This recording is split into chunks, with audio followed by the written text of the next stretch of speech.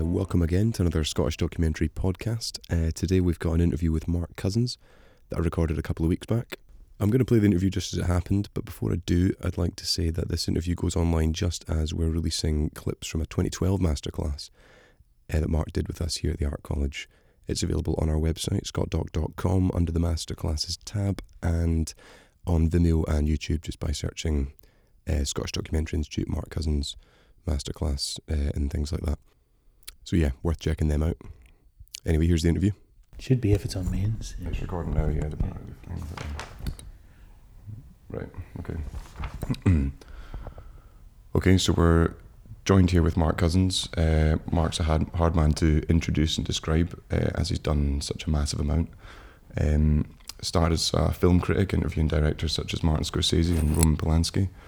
And then he was artistic director of the Edinburgh Film Festival, and moved into sort of making films, did the 15-part Storia film, and now does a lot of essay-based sort of personal style documentaries.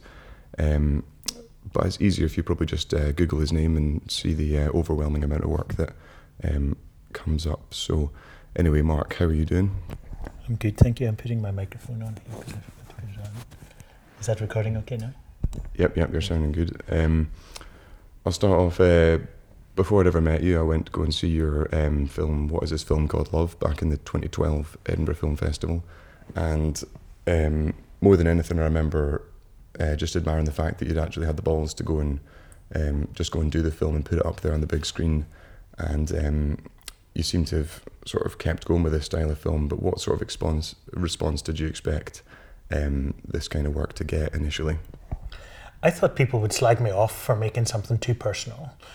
Too selfish almost. I thought people would think it was egotistic, but for me it just felt more punky than that. I just thought I've always been influenced by how the music world works, and people in the music world make films in their bedroom all the time. And so I just thought I could make an ultra personal, zero budget thing, and then if people think it's shite, it doesn't matter, because it hasn't cost me anything, it hasn't cost anybody anything. And the converse was that, that it got some bad reviews, but a lot of people liked the film. But also, hugely important for me, it absolutely liberated me intellectually, stylistically, in terms of budget. When you have no budget, no producer at the start, no script, no plan, no equipment, then you can go wherever you want. And you've sort of kept going with this kind of work, so would you say it's become like a little bit of an addiction now? Yeah, I think addiction is the right word. When you feel that there's something that you haven't been able to do for a long time, and for the longest time, cinema meant that you had to get money to do things the way the money people wanted you to. So when you thought there was a whole area of cinema that was not possible to do, then when you realize you can sort of make films about whatever you want, and I've made films about Albania and children, and I've just made a film with a great Iranian director, which is sort of about all sorts of things like bodies and painting and everything, then you realize, wow, I can go anywhere, and there's a vast plane in which I can work. And so it does feel like an addiction, or maybe like, when you're a child and your mom and dad take you to the beach, and you look at the beach and you want to run over the whole beach immediately and run into the sea. That's what I've realized that making essay films are like. And where, you've sort of touched on it a little bit, where would you say the motivation comes from, sort of like at its deepest level within you, to do this kind of work, or even make films in the first place? Oh, that's a good question. I think the desire to make films comes from the love of cinema. That sense of when you're sitting in the dark looking at the big screen, you're seeing something that is incredibly alive. It's sort of luminous, but it's also dreamlike. It's almost like a kind of surrogate life. What I love about cinema is that you can see lots of really, really painful films. Like I just saw 12 Years a Slave, the Steve McQueen film, utterly painful, and yet you're still safe when you're watching it. You know, you are not in that iniquitous situation yourself. So it's that combination of vitality and safety in the movies, which I love.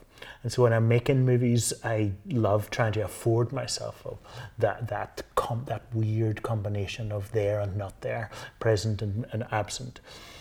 So I think that's why I want to make movies, and the sort of films that I make, I think, come from a sense that, like, there's the outer world and the inner world, and the things that's often acclaimed in cinema is the outer world, objective portraits of things. Especially critics like a serious political cinema often, and so do I. But I'm excited by that kind of combination between the outer world and the inner world, the way your thought process happens. I've been sitting all day editing, and my mind's been going all over the place between silly things and stupid things and hunger and boredom and thrilling excitement. And movies are very good at capturing those kind of switches in tone. And so I think that at a sort of serious level is why I want to make this essay style of cinema. You've mentioned before on the sort of in the masterclass that we're about to put online that you don't necessarily aim for a wide audience, and that you don't try and make things necessarily universal to as many people as possible, which is kind of interesting, as just out of film school and things like that, we were always told to try and make the film as universal as possible, and that was kind of hammered home. But you look to sort of communicate something else or speak to people in a slightly different way. Could you talk a little bit about that? Yeah, well, I mean, did Van Gogh try to think of his audience and make his paintings available to as wide an audience as possible? Did Joy Division try to make their music for as wide an audience as possible? You know, that's, my granny used to say, that's a road to no town. And if you think too much about how do we please people and let's try and involve as many, try and get as many people into the cinema as possible, that is a kind of road to no town. Now, there's a difference between that and not being elitist or exclusive. In a lot of my work, like in The Story of Film, which is this history of cinema, 15 hours long, I do not use any of the kind of fancy film language terms. The word auteur doesn't appear once. The phrase mise en scène doesn't appear once. That's because I don't want to exclude people. I want to leave the door open and say to people, really, you're so welcome here. Please come in. There's a difference between that and changing and sort of debasing the language that you use in order to get to some kind of sense of what you think the audience has. To mention again the film 12 Years a Slave by Steve McQueen, one of the reasons why it's so great is that he ignored propriety or the sense of what the audience what they might take, or how far can I go? How much violence can I show? He did not ask himself those questions at all. He asked himself the question, what happened under slavery? Voila, that's it. You know, and if you ask yourself, what really happened in my story, then you get to a kind of degree of integrity, hopefully, and the audience sees that, rather than trying to translate life and translate existence in order to make it palatable for an audience. I remember having a conversation with you before, and you mentioned it again a wee bit earlier on there, about some of your work being criticised as overly self-indulgent and that sort of thing. But you had an interesting thing in response, talking about what it's like putting yourself on screen, the reasons why you're in some of your work and what that does, and sort of to do with self-awareness. I don't remember what I said there, but I know there is a thing where, you know, we all try to hide our egos all the time. We all try to sort of hide the self, you know, and we say, no, I don't want Please, you'd sort of try to deflect the conversation and turn it on to someone else. But I work a lot with children, and you notice that children don't hide that at all. If they want pepperoni pizza, they just say, "I want a pepperoni pizza," so we have to be a bit careful of not trying to be terribly sort of middle class and deferential, and this is not me, and kind of do the dance of the seven veils about things. It's better in some ways, and a lot of artists deal with this. It's better just to be a bit more honest and a bit more sort of naked in front of the artwork and think, okay, I'm just going to put my passions in here and see what happens. Now, if you put loads of things in your work and are completely oblivious to what else is happening in the world, like the complexity and the trauma and the tragedy of everyday life, then that starts to look very, very wanky indeed. But if you try and acknowledge that to be alive is both an external and an internal experience, then hopefully other human beings will recognize that. Yeah, I think it is something that sort of comes actually naturally. And I think that there's a kind of art which is quite a male art, I would say, that it's the cult of the objective. You're told when you're writing, do not use the word I. This is the biggest sin, to use the word I, But if you look at some of the most innovative writers, it's people like Virginia Woolf or Hélène Cixous, people who radicalized the I and turned that into a kind of bedrock or a something on which to stand. And other great writers like James Joyce did exactly the same thing. He delved right into human subjectivity. And in cinema, David Lynch and Maya Deren, lots of people have understood that it's not simply indulgent to look at the personal or the intimate or the subjective. It's a kind of starting a very, very good bedrock from which to build outwards. I'll move on to your newer film that I just watched that's going around festivals at the moment, Here Be Dragons, which I enjoyed, so well done. And it's similar to the other film, although it is a little bit different. But tell me initially sort of why did you want to make this film? What was the sort of starting point? And maybe even a little bit about what it's about as well. I'd love to know what I don't know. I'd love to realize that there's so much to learn in life, so much to discover. And one of the things I had to discover was the country of Albania.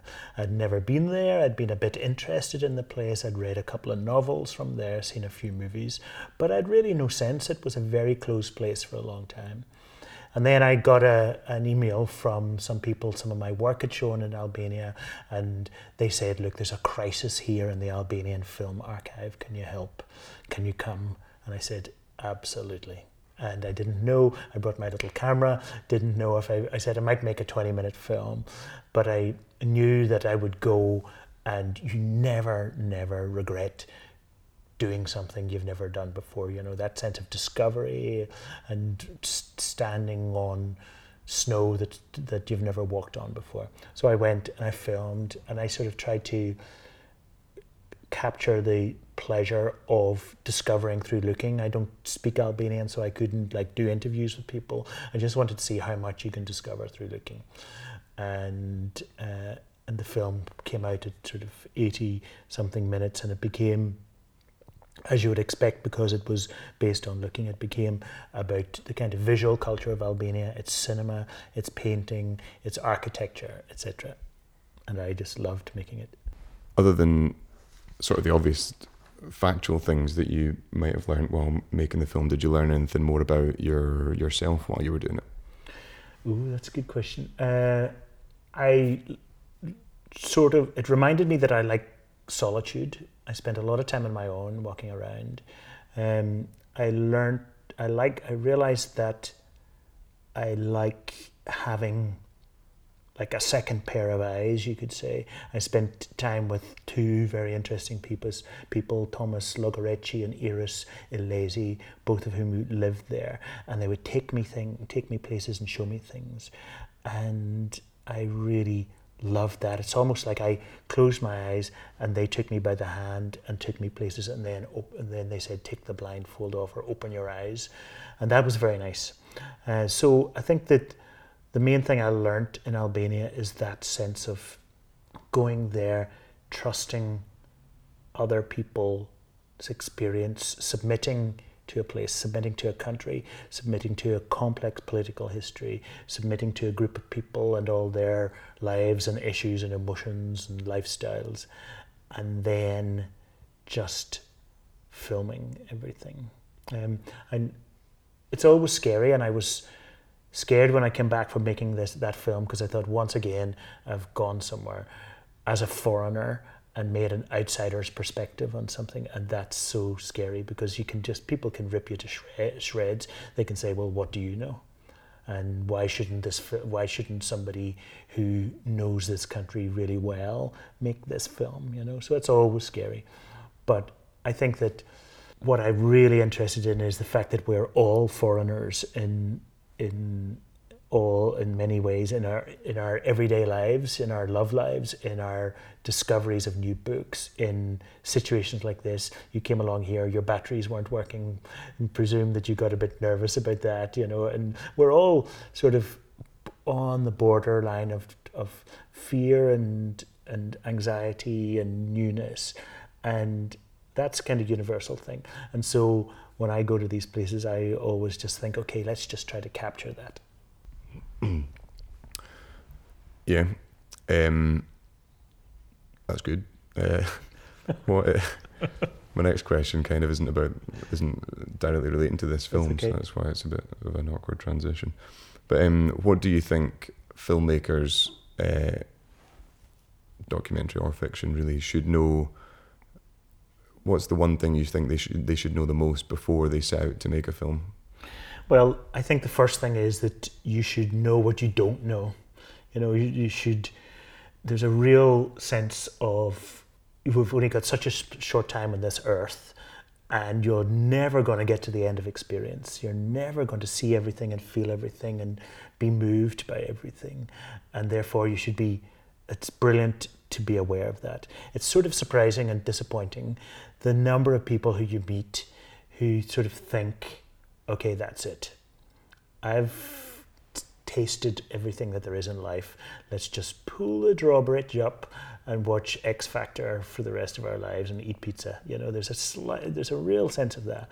You know, so I think that it's really good to know that there's a fantastic life out there beyond which you'll never get to the end of it, but go as fast as possible. You know, fill your tank and put your foot to the floor and see how far you get. But I mean, I think the biggest kind of wisdom, the best piece of advice that I've ever come across is something that I've mentioned a few times before, and it's in a book by Robert Bresson, and he says, try to show that which without you might never have been seen, and that which without you might never have been seen. And when you think about that, it's not that you have to come up with something completely new. He's saying that there are things out there that you can help them to be seen. And I just love that. You know, the great American filmmaker John Sayles puts it slightly differently. He says, put on screen lives that you have not seen on screen before. And I think that's brilliant advice as well. We don't need to see 6 guys walking down the street in line all dressed in suits because they're going to do a heist or something. We've seen that in Tarantino, we've seen that in Hong Kong cinema. We do not need to see that again. We do not need to see another Bollywood musical. We do not need to see these things that we've seen so many times. I want to see something that I've not seen before. And I think that's what we as filmmakers should try to show. Like your little film that you made about your mom coming into the room with about the lamp. You know, I'd never quite seen that before, and it doesn't have to be a big thing; it can be a small thing.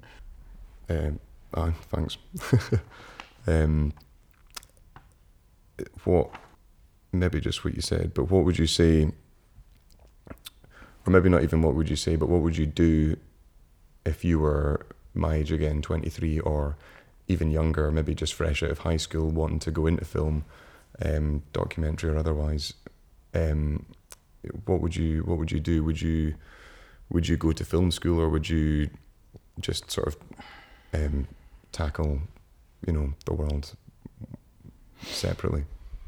It depends, where you live in the world, and if you live in Egypt, or if you live in Tehran, or if you live in America. The perfect day for a filmmaker is to get up in the morning and watch Orson Welles or Ozu, and then take your camera out and to some distant beach where there's nobody there, and sit there for 2 or 3 hours and just try to work out what you can shoot, what on a beach you've never seen before, how you can shoot that, and then come home and get drunk and edit it. And that combination, of discovery and intoxication and learning is great. Now, I think film schools are very good, and I didn't go to film school, but I know that many people did. And as long as film schools overstimulate you, as long as they bewilder you with the amount of stuff to see and think about, that's great. If film school teach you a formula, then fuck off out of there, and get out of there and shake the dust from your sandals, because you don't want a formula. You want the opposite. You want a loosening, a fluidity of thought, not a fixing of thought. So I think film schools are very good as long as they show people loads and loads and loads of films, and then as long as they loosen them up. What do you think of the sort of documentary output coming out of Scotland at the moment? Where do you think it's going, or where do you think it is compared to 10 years ago, or where do you see it going? Documentary output all over the world is changing because of the liberation of the filmic process, because we can film pretty much anything we want. Things are looking, I think, particularly good out of Scotland. I think I have to say substantially to do with the influence of the Scottish Documentary Institute and its emphasis on form and cinema and inventiveness, etc. For a long time in Scotland, the sainted Pope of documentary cinema, John Grierson, had his fingers at our throat, and he slightly narrowed what we could do. There was too much of the pulpit about Grierson's ideas in cinema, in my opinion. But I think now there are very good documentary films coming out of Scotland, and also China and Japan, and incredible films coming out of Iran. So Scotland is doing very well in documentary cinema. It can do better still. And what is it you're working on?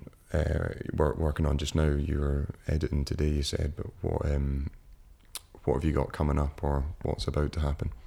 So I've just finished a film called Life May Be, that's co-directed with Mania Akbari, the great filmmaker who's most famous for being in Abbas Kiarostami's film 10. So she and I have just directed a film, and I'm just editing at the moment with Timo Langer a film about D.H. Lawrence in Sardinia, a trip that he made in January 1921. And I'm making 2 more films, one in Belfast with the music of David Holmes, the great composer, and one in Stockholm with the music of Benny Andersson, who used to be in ABBA, and he's now making a sort of melancholic folk music. And so I'm making 2 sort of documentary musicals, you could say, in Belfast and Stockholm. Okay.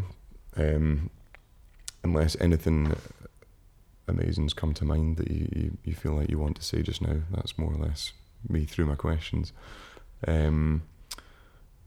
So yeah, thanks very much for that.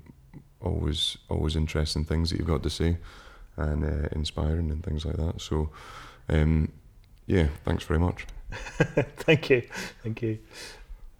Thanks for listening. Like I mentioned previously, we have video clips of the 2012 Masterclass with Mark on our website, www.scottdoc.com, also searchable on YouTube and Vimeo. please feel free to subscribe to those channels, or indeed to the podcast on SoundCloud, and now also available on iTunes by searching Scott Doc or Scottish Documentary Podcast, and you'll get all the updates through that. So yeah, if you enjoyed, please share with anyone you think might be interested. All the best.